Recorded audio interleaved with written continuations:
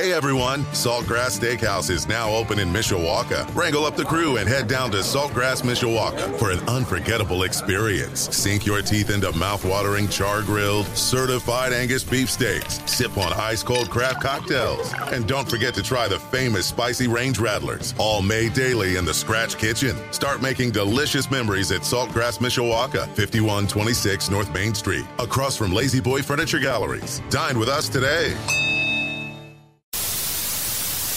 We interrupt our program to bring you this important message. This is Leprechaun Lunch with Sean Stiers and Jim Irizarry on Sports Radio 960 AM WSBT.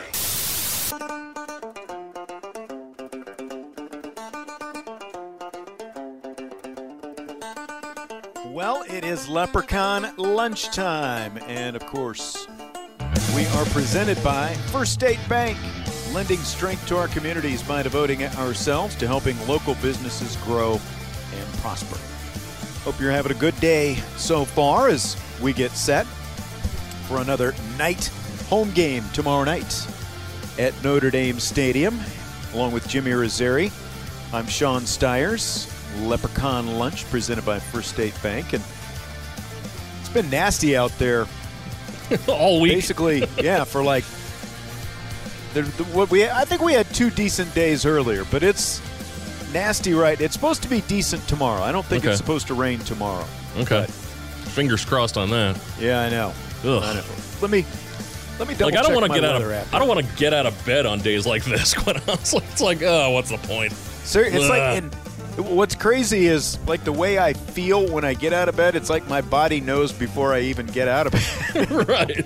What the weather is doing out there. I mean, I guess that just says old, but yeah, cloudy and in the 50s all day tomorrow. Oh, no real wind to speak of. Like 8 to 10 miles an hour type stuff. In the 50s, and then by the end of the game, it will be below 50 degrees. So. Yeah, it's been one of those weeks where my office is in my basement. So okay. I'll go down there. It's probably 7:30 in the morning or something like that, and still pretty dark out, which is normal for this time of year.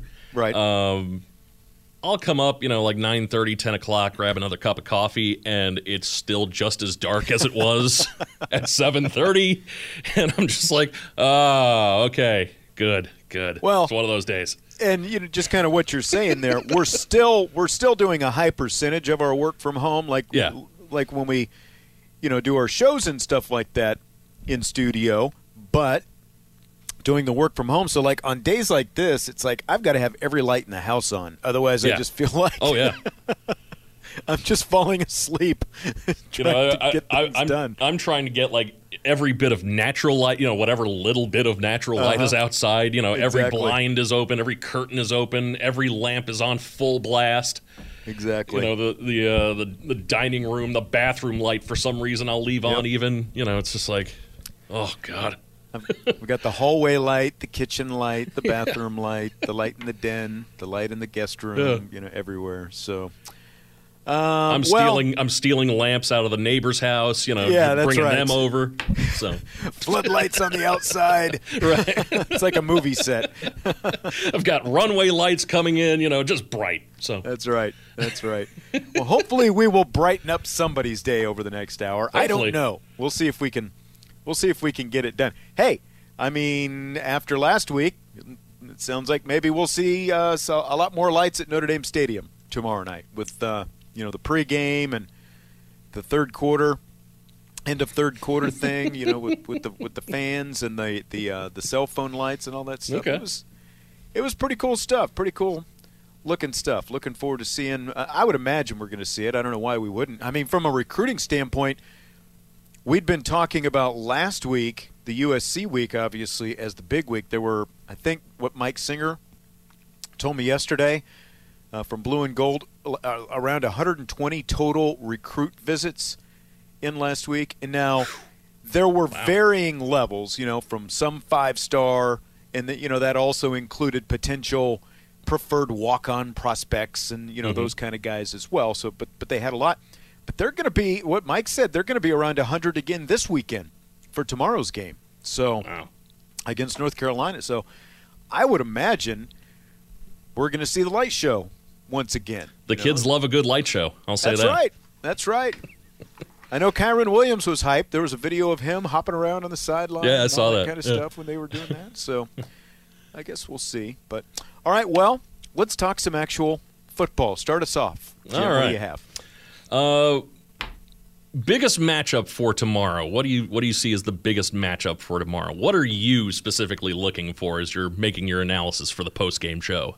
Well, yeah. Now, that post-game show analysis, now that happens on the fly. And I mean, you can only get that, There's only one place to get that. That's right. By the way, quick side note, did you catch when I slipped Bobby Brown the prerogative last week? I did catch that. Yes. Yes. I chuckled. I didn't use my prerogative. Right. I was trying to figure out. It's like this is killing me. I've got to get this. I've got to get this word in here with guy with this name. And so Bobby said something, and I said, "Well, that may be your prerogative, Bobby." But and he enjoyed it. Since he said I didn't use it like everybody else used it. So he at least enjoyed me. Well, there you go, giving it a shot. All right. That's right. So I've got that going for me. But Evan Sharpley will be back tomorrow night. No doubt the matchup of the game is not necessarily an individual matchup. It's going to be similar to last week. It's going to be a number one receiver against Notre Dame's secondary, Notre Dame's defense. Last week it was Drake London, the USC wide receiver, who still ended up having a really big day in terms of catches, 15 catches for over 170 yards. He broke one, a 44-yarder, but it didn't go for a score. And now there was, at the end of the first half, if Keaton Slovis would have seen Drake London, he might have had a touchdown pass there and probably should have had, but he didn't see him, and it happens to every quarterback when you're under pressure, and so credit Notre Dame's defense and specifically the front for getting the pressure and not letting Slovis have time to see that. This week, though, it's Josh Downs, and Downs doesn't quite have the gaudy numbers that Drake London has, but at the same time, he's got good numbers. 60 receptions, 837 yards coming into this game, just under 14 yards per catch. 8 touchdowns that he has this year. He's only got one multiple touchdown game. That was against Virginia a few weeks ago at the end of September. But he's got at least one touchdown catch in 8 straight games going back to the Orange Bowl last year. And that's kind of an interesting side note because as we've got Sean Crest coming up to talk North Carolina in a little bit, a lot of Carolina's top players opted out of that game last year, and so that kind of gave Josh Downs more opportunities. And Downs last year, he is just a sophomore, but in that Orange Bowl last year against Texas A&M had a pretty good game, 4 catches for 91 yards. And again, he was not their number one guy last year. He did not have much in terms of production last year, but he is like when you look at what he has done this year, like against Virginia, he had an 8-catch day for 203 yards. He averaged 25.4 yards per catch. But then, like you look the week before that, 8 catches, 73 yards, only 9.1 per catch against Georgia State. But, I mean, he is a productive guy. He is only 5'10", so he is not a big guy. He's a slot guy who will move around a little bit, but he doesn't necessarily, I don't think, work as much from the outside as Drake London did. So it'll be really interesting to see how Notre Dame defends him. And, the other, like, you don't expect, because he is in the slot, you don't expect him to take the top off the defense as much as a guy like Drake London could, an outside, receiver getting deep and stuff like that. But it's still going to be really interesting because of him and the fact that Sam Howell has become a mobile quarterback. He was not a mobile quarterback last year. He only ran for like 140 yards last year, but he already has almost 500 yards coming into this game. So you've got a dual-threat quarterback who can move around a little bit, and a wide receiver who has 60 catches for 837 yards, Josh Downs. So with Kyle Hamilton being out, there's sort of more stress on the back end of Notre Dame's defense and also more stress on the front end, guys with the secondary to make those open field tackles. They've done a pretty good job of that, really, since struggling with that early on. They've done a much better job of that over the last 4 or 5 games or so. But to me, that is the matchup of the game. Josh Downs, North Carolina's wide receiver, who is in the top 7 in the nation with both 60 receptions and 837 yards this season. All right. I was going to go front 7 against Sam Howell, just because, as you mentioned, dual threat as well. Yeah, dual threat quarterback. How much time is he going to have to pass to Josh Downs, for instance? How many yards is he? How quickly are they going to be able to flush him out of the pocket and then, still keep him to, maybe just like a 1 or 2 yard gain or something like that? Right. Is all that stuff. How is all that going to play out? So I was thinking along those lines. So the interesting part about having not watched a ton of North Carolina football this year, the interesting part about Howell being a runner this year with, again, almost 500 yards is he's also been sacked 27 times. So even though he can run, he gets sacked quite a bit. So I'm looking for Notre Dame's front to have some success against North Carolina's offensive line. I think Brian Kelly brought up earlier this week, the big key is third down. Plays breaking down, assignments breaking down on third down, and then he makes plays with their legs to extend drives and stuff like that. But I agree. I mean, that to me would be after you. The reason I picked Downs is because all those numbers that I mentioned, he has 60 receptions. The next most that a Carolina receiver has is 16. Yeah, it's something ridiculous like that. Yes. Yeah. So, he has, I think it's 40. He's accounted for, 43% of North Carolina's receiving production. So, he's the guy, again, like you can live, even though Drake London last week ended up with the huge numbers, again, he didn't find the end zone. So, you can live with that. You can live with Downs having some catches and things like that, as long as you're not letting him break big plays. And to your point as well, what you're talking about, as long as you don't let Sam Howell kind of get loose and make plays with his legs as well. All right. Question number 2.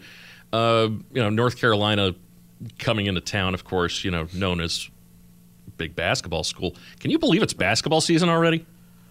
I was thinking about that when we started. I mean, we have reached the what would you call the intersection of sports seasons for sure, because we've got Notre Dame men's basketball exhibition coming up tonight. We've got Notre Dame hockey, obviously. We've got a Notre Dame women's exhibition game coming up Monday, and of course a football weekend. Plus the NBA and the NHL are going, and we are at the prime intersection. It's a fun time of year. Yes. It's a fun time of year for us who, kind of work in this sort absolutely. of stuff. So there's always something going on now. Yeah. Like every time you turn around, there's something. And I can't, because it's like it seems like the season just started. Yeah. Oh, and Vince D'Addario texts, don't forget the World Series. Yes, you're right. And the NFL, I guess, too, yeah. Yeah. I mean, but we've got game 3. Football. We've got Game 3 of the World Series coming up tonight. I don't know about you, but we were going to talk about this on Rapid Fire last night. We ran out of time. I think the reason I forgot about the World Series is I'm just not into this series. I don't know about you. Atlanta and Houston just does not move the needle for me. Yeah. I'm having a hard time. I'm just like, okay, all right. Yeah. I'm glad that it's not the usual, New York and Boston, or the Dodgers again, or something like one of the teams that you always see seemingly.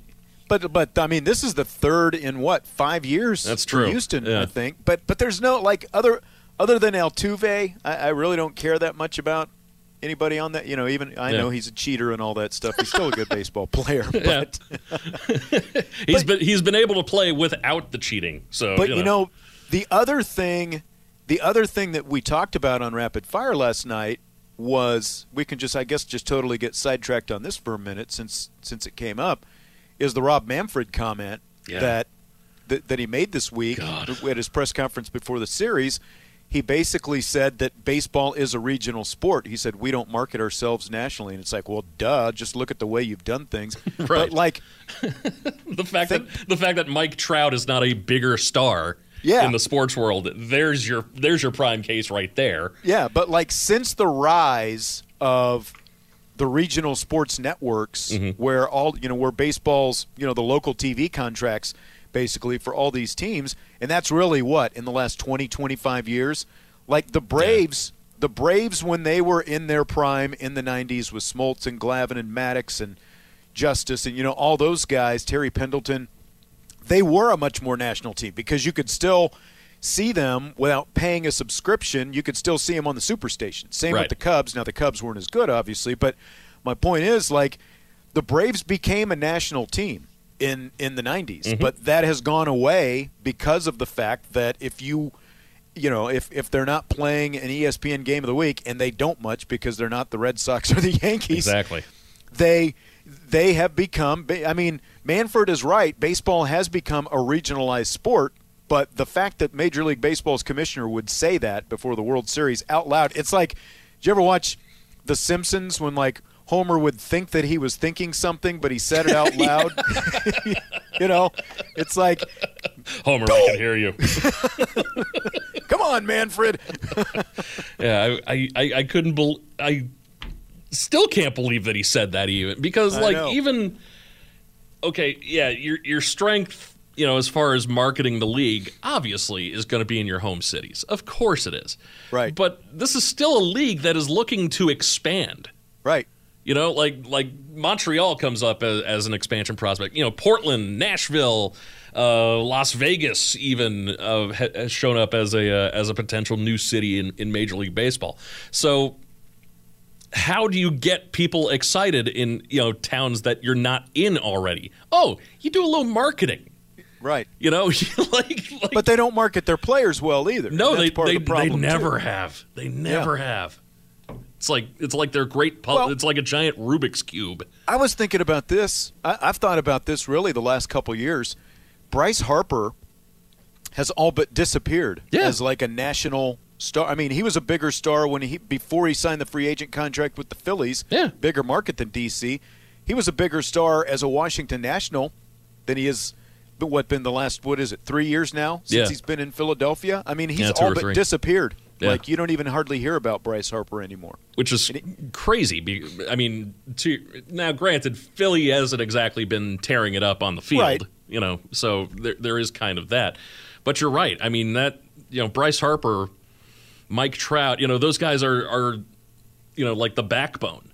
Yeah. And then sure you had Ohtani come on this year, and I think if I don't know, I don't know. I was just like, I like all these guys. These guys should be at least recognizable if they were to, like, come into the room.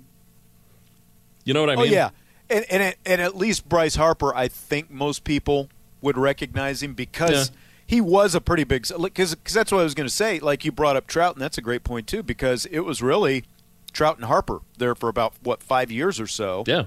But again, it's like Harper has all but disappeared from the national zeitgeist since he signed that free agent contract. And Ohtani, they just gave Ohtani an award the other day. I think it was like the same day or the day before that press conference where Manfred stuck his foot in his mouth. They gave him this award, and I can't remember exactly. Let me see if I can find it real quick. It's an award that they only give on sort of like special occasions. Like, okay. And they did it, the Commissioner's Historic Achievement Award. That's what it is. And the last time they had given it was something like 4 or 5 years ago, and they just gave him that because of everything that he did as both a pitcher and a hitter. The last time they gave it, 2014, to Derek Jeter. And they gave it to Vin Scully as well, recognizing his lifetime accomplishments. But, yeah, I mean, Ohtani – I mean, there's a guy who plays in Los Angeles, and you really – right. Unless you really follow the sport. He doesn't play on the right side of Los Angeles. That's what it is. So that's exactly it. That's exactly it. He plays in Anaheim instead of L.A. Well, we're a little bit. Do we have time for one more? Yeah, I think we got time. Why don't you play? I sent you some audio. Why don't you play that soundbite from this week? Kirk Herbstreit talking on Sirius XM satellite radio about the USC job and Brian Kelly. Let's hear that. All right. There's going to be different names that'll surface. I keep going back to, I think Brian Kelly would be an interesting hire, an interesting name. I'm not saying Brian Kelly would leave Notre Dame. I'm just saying if I were USC, I might knock on his door and talk to him. I don't know if Brian Kelly would leave anywhere. I think he's in a really good spot, but it's worth asking. So anyway, I think he could be a possibility.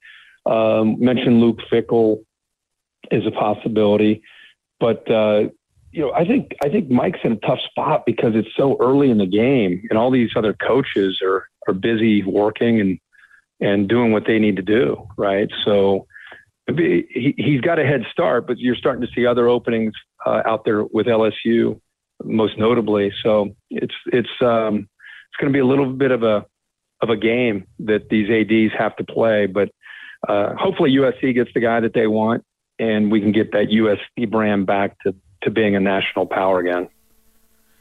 Well, that last part I don't care about, whether or not USC is a national power. But the first part there from Kirk Herbstreit about USC should give Brian Kelly a call for that vacancy. What'd you think about that? That was my first reaction.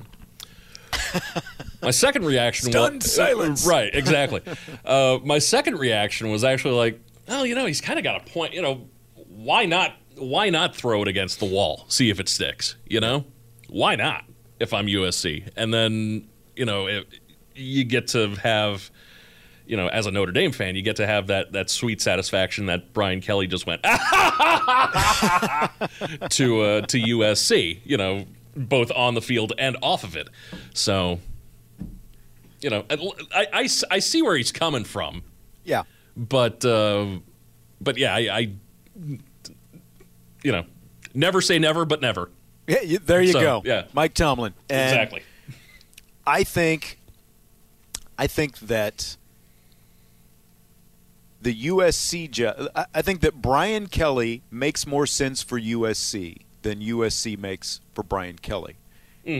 And for this reason, what Kirk Herbstreit is talking about, they need their Pete Carroll, basically. Yeah. They need someone who can rebuild the foundation of that program the way Pete Carroll did in that 7-year stretch where they were so successful. Now, he was there for 8 years. They went 6-6 their first year. So, like I said, I'm talking about the actual stretch of success. Now, were there some dubious things going on? We know there was, at least with Reggie Bush, so how firmly was that program actually built? Pete Carroll got out of town before the hammer came down and all that stuff. But he's shown that he's still a good head coach with the track record of success that he's had in Seattle. But my point is USC needs someone who can restabilize that program the way Brian Kelly has restabilized Notre Dame, especially over this current 5-year stretch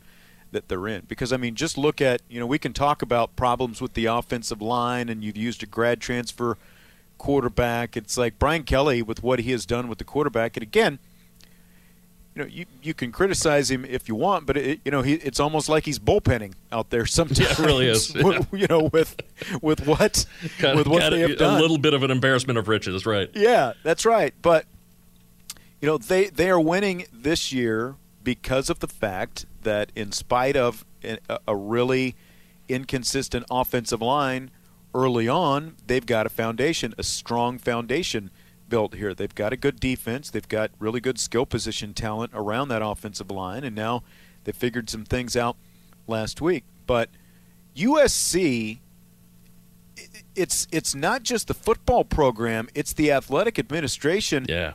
It is a mess. And if you're Brian Kelly, why would you want to leave Notre Dame where you have had one athletic director in your tenure here, whereas USC has had 4 athletic directors in that same time. They had Mike Garrett. Yeah, they've had Mike Garrett from 1993 to 2010, and then Pat Hayden they had from 2010 to 16. Lynn Swan for 3 years, and now they've got Mike Bone there. So, they finally went outside the family to try to get their administration and kind of get their ducks in a row there. But that USC, it's not just the football program, Right. And then if you and I've said this several times, that 7-year stretch under Pete Carroll where they had all that success, that's really, you have to go all the way back to the 1970s, the late 1970s with McKay and Robinson, since they were that stable, Right. or consistently good, Yeah. I guess. It has really been hit and miss in the last 40 years, other than that stretch that Pete Carroll had. So if you're Brian Kelly, you just turned 60 this week. You've had Notre Dame in the college football playoff in 2 of the last 3 years. You've built all this success here.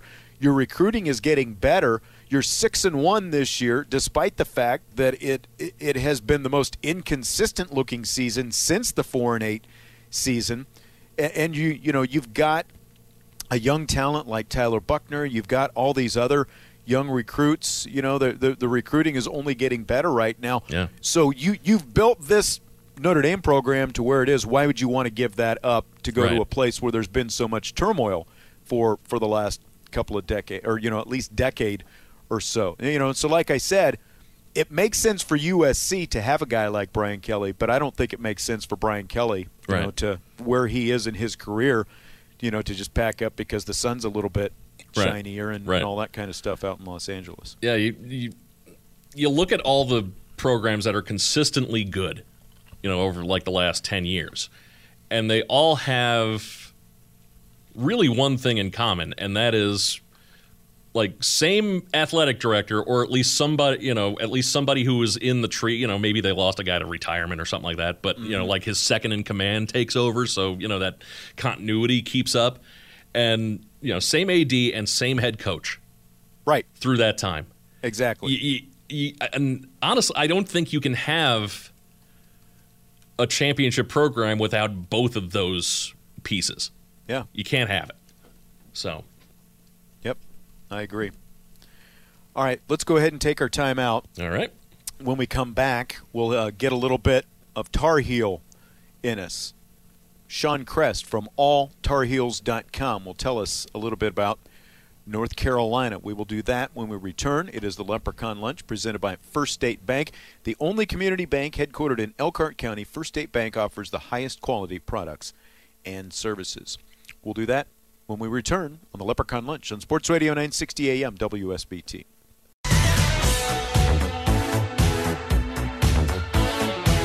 Right now, we're going to talk a little bit of North Carolina with Fighting Irish hosting the Tar Heels Saturday night at 7:30 at Notre Dame Stadium. And with us from alltarheels.com, Sean Crest. Sean, how you doing today? I'm doing great. Thanks for having me. Absolutely. Thanks for coming on. Well, I guess to start off with, Sean, a lot of love for Mack Brown and his return to North Carolina, 3 or so years ago. What's kind of the barometer on him right now, year 3, and they're sitting here. There were a lot of expectations, but they're 4-3 and 500 right now in the ACC. Yeah, it's the first time since his return that he's really hit some rocky times this year. I guess you could call it the Orange Bowl last year with the players opting out, several of their star players. I guess that was kind of the first red flag. And then this year, they came into the season ranked in the top 10, lost their opener, and they've played 500 balls since then. Yeah. So it's been kind of a rough year. There's some questions about Mack this year that hadn't been asked in previous years, and I think the loss to Florida State, who Mack Brown has never beaten in his career, I think that kind of really emphasized that this may not be the guy that they thought they were getting, at least among some of the fan base here at UNC. Well, and that's, beyond his national championship, that obviously being the high water mark at Texas. After that, there were still a lot of people who said, well, you don't have Vince Young, you can't win the big game. That seems to have kind of followed him, in his career rebirth, I guess, so to speak, back at North Carolina, huh?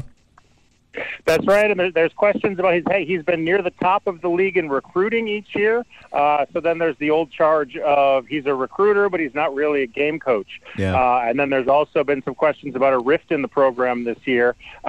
They had their bye week last week where they didn't have to play. You'd think that would be a good thing for a team. And they had 3 players enter the transfer portal once they had a little time to think about it. Wow. Well, I think Sam Howell is maybe, one of the bigger reasons for all the preseason hype that Carolina had. Numbers-wise, he looks pretty good. How would you evaluate his play this season? Overall, he's been good. He hasn't been the Heisman candidate that he entered the year as, and so I think that people are down on him because of that. But he's going to go out of Chapel Hill as one of UNC's best quarterbacks in program history, if not the best. So you got to take it with a grain of salt. Yes, he's not the best player in the nation, but he's still better than anything they've seen here in Chapel Hill in a long time. Yeah, and he's running a lot more this year as well. Their second leading rusher, a little under 500 yards right now, which is already more than his first 2 years at North Carolina combined. Where did that aspect of his game come from this year?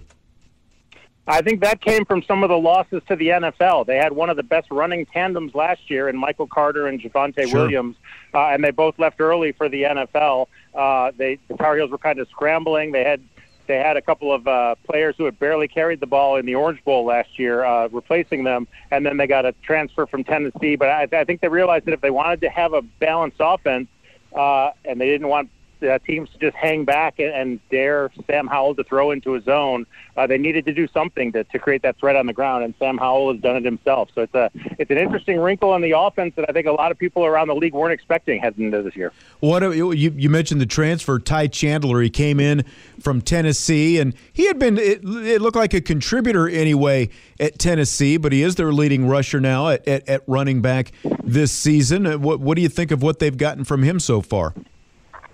I don't think you could have asked for much more from him.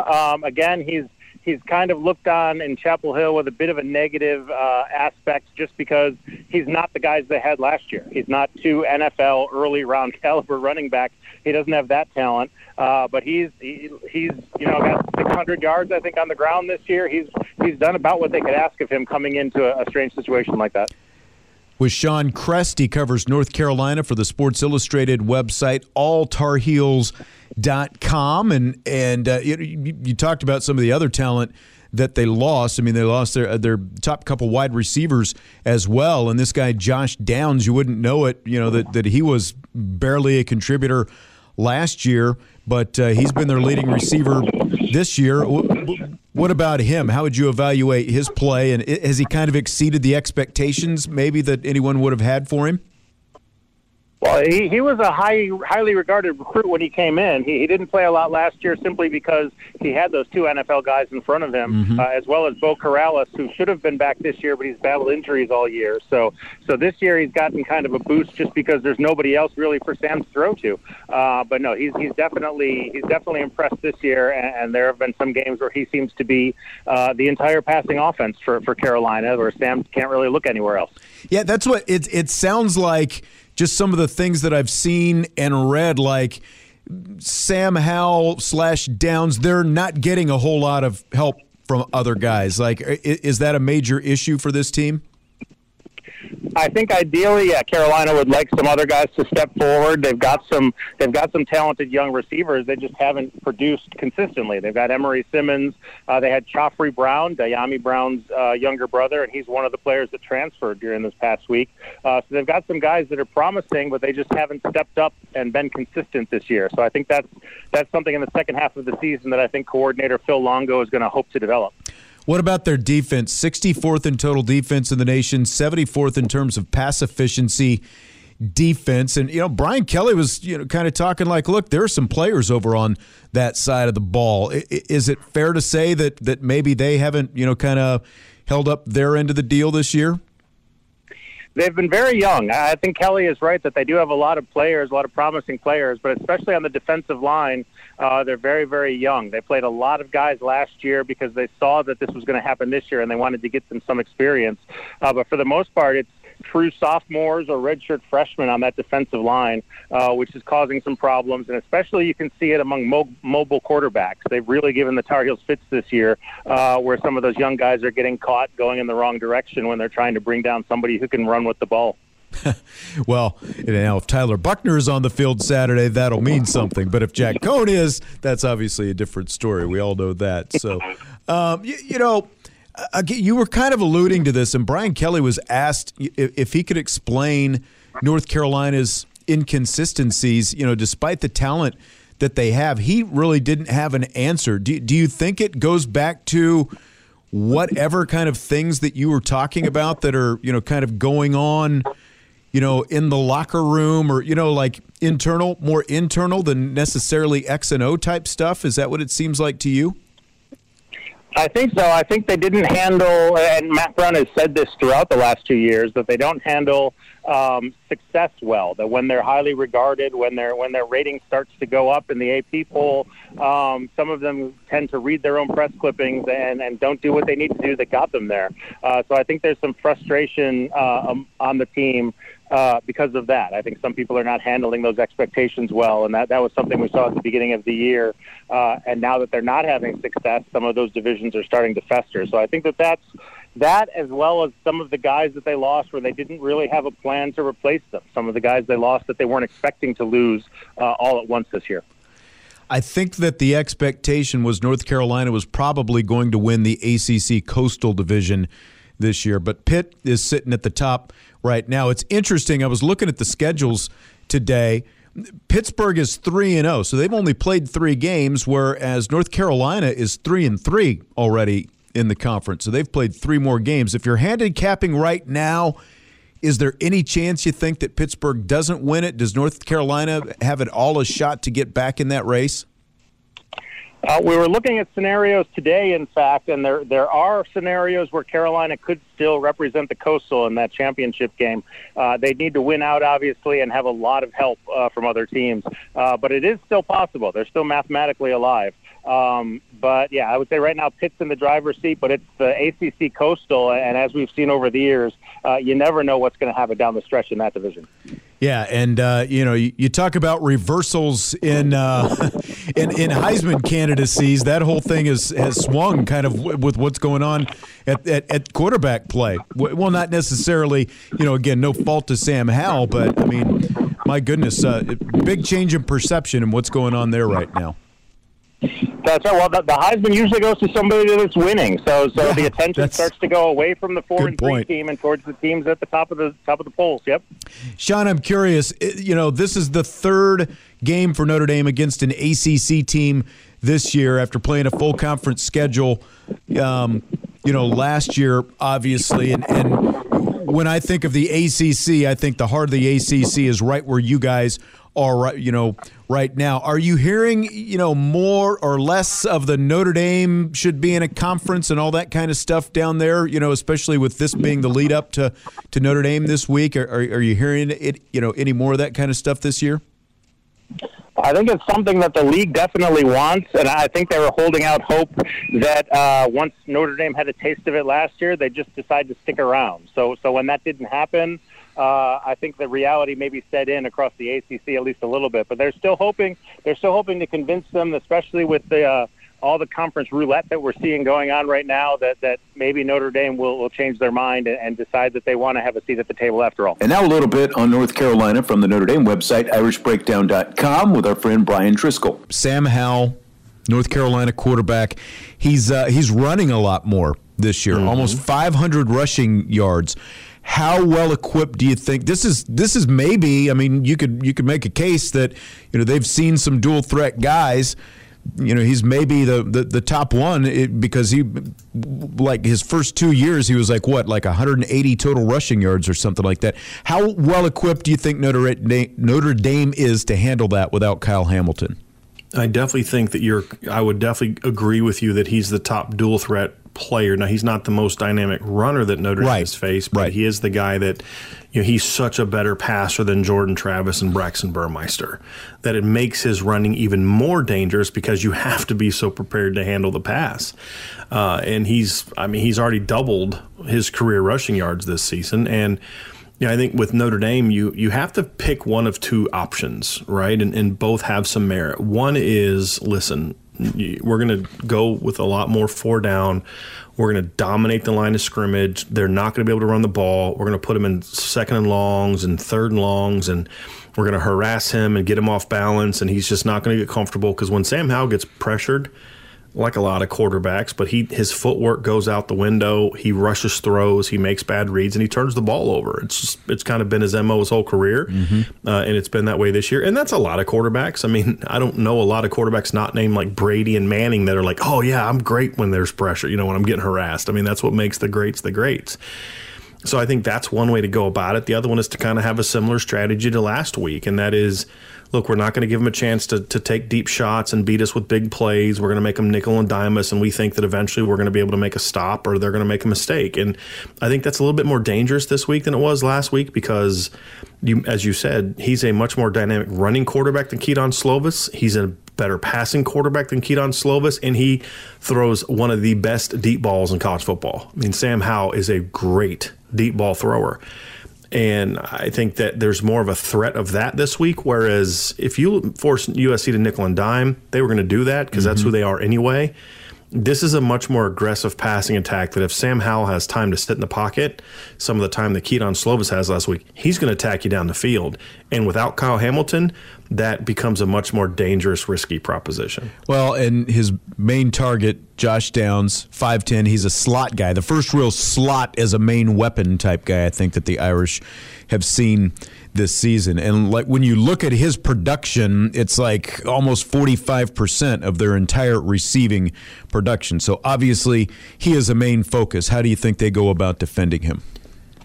Well, it's, that's the thing is I feel like I'm repeating some of the same things I said last week in that one thing I think North Carolina does a really good job of is moving him around in a way that makes it hard for you to just say, hey, we're going to line up and play him this way. Because, you mentioned he's a slot player, and he is a slot player. But they'll stack him, they'll motion him, they'll put him outside at times to the field.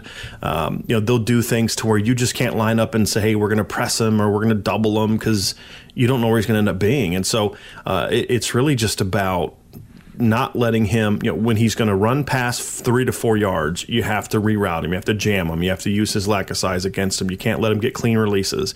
Your linebackers have to be really aware of him working inside on slants and on crossing routes. And it's just about the same thing we discussed last week, right? He's going to get some catches because they do such a great job of scheming for him to get catches. I mean, they're going to run RPOs. They're going to run screens.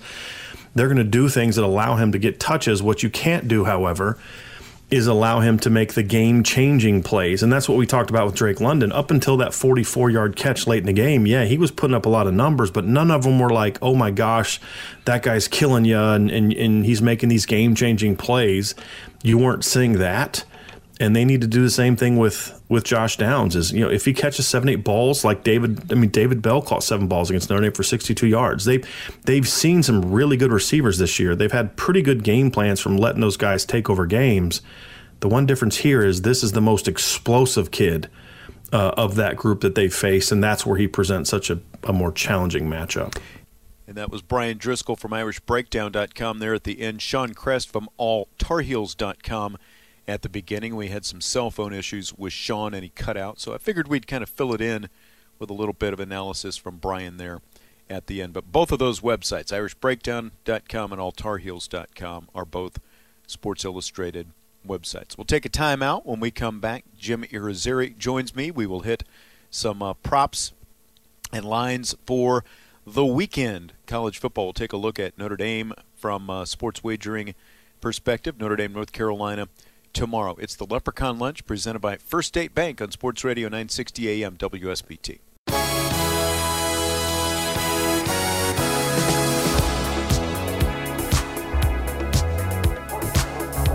Little thriller. I like it. Halloween weekend. Hope you're having a good one with Jim Irizarry, Sean Stiers. Leprechaun Lunch presented by First State Bank. Hopefully tomorrow night is not spooky at Notre Dame Stadium. Notre Dame, North Carolina. 7:30 kickoff tomorrow. Our coverage starts at 1 o'clock with the Brian Kelly Show. 2 o'clock, it is game day with Vince and Tim. 4 o'clock, Darren Pritchett and I have Game Day Sports Beat. Vince is also going to pitch in on Game Day Sports Beat again tomorrow because Darren has to take off for Notre Dame hockey. It's a 6 o'clock start time tomorrow. 6:30, Notre Dame tailgate show, the national tailgate show, 7:30 kickoff with Paul Burmeister and Ryan Harris. And then after the game, the post-game show with former Notre Dame quarterback Evan Sharpley. And I did that all off the top of my head. I am so used to this is the third night game in a row. It's the exact same schedule. Right? So and we've got another one coming up in a couple of weeks, right? That's right. Don't we? So I believe so. At least that's the way it's looking for Virginia. They still haven't announced a time for that yet. Yeah.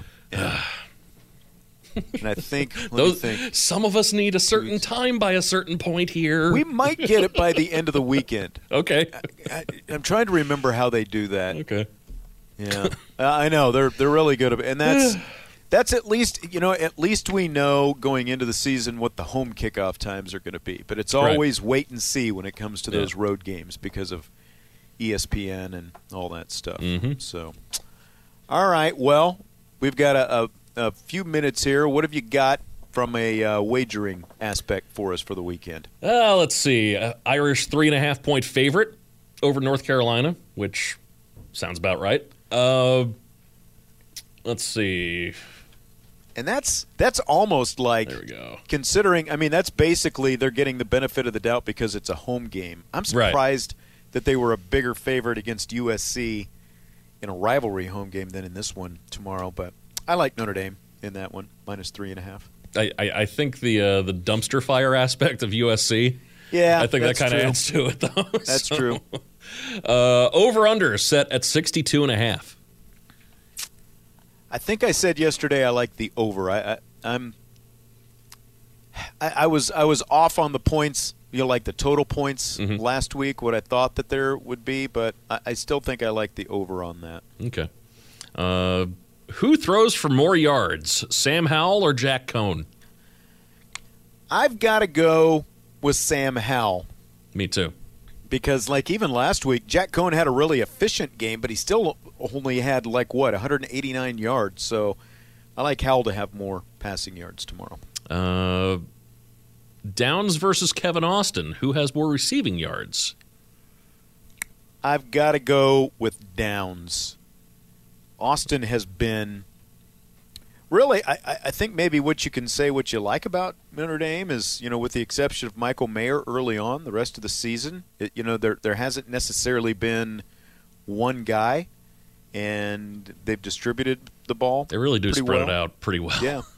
So I've got to go with Downs because, again, he's 43% of their receiving offense. Yeah. So.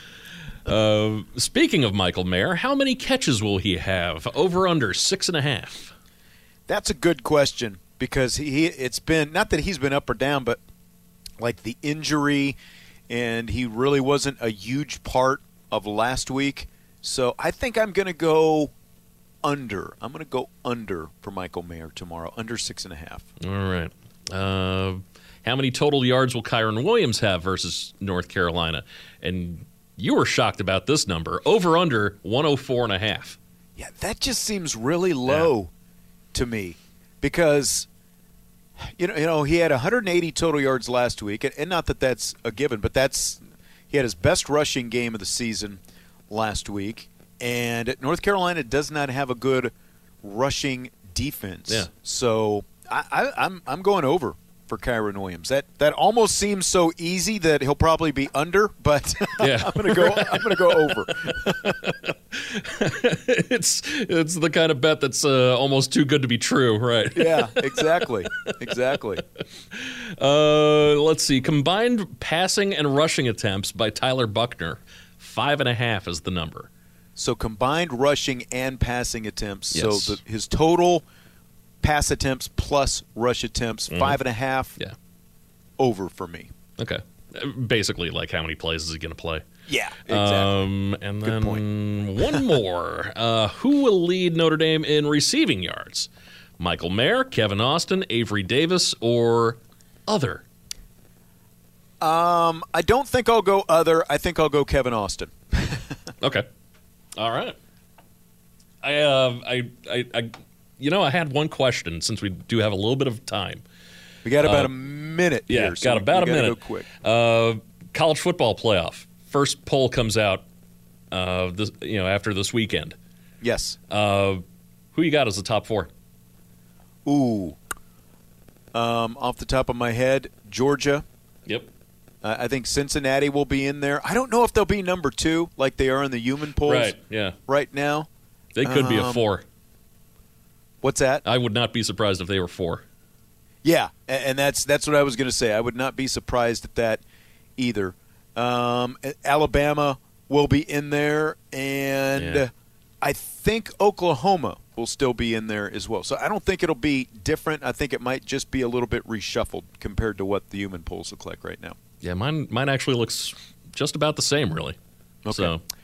All right, that's going to do it. We got to Edward Jones is one of our sponsors, of course, 4 Winds Casino, Legacy Heating and Air, South Bend Orthopedics, Wings, etc. And, of course, our title sponsor, First State Bank, lending strength to our communities by devoting ourselves to helping local businesses grow and prosper. For Jimmy Irizarry, Sean Stires, Leprechaun Lunch, WSBT South Bend. Hey everyone, Saltgrass Steakhouse is now open in Mishawaka. Wrangle up the crew and head down to Saltgrass Mishawaka for an unforgettable experience. Sink your teeth into mouth-watering char-grilled, certified Angus beef steaks. Sip on ice-cold craft cocktails. And don't forget to try the famous spicy range rattlers, all made daily in the Scratch Kitchen. Start making delicious memories at Saltgrass Mishawaka, 5126 North Main Street, across from Lazy Boy Furniture Galleries. Dine with us today.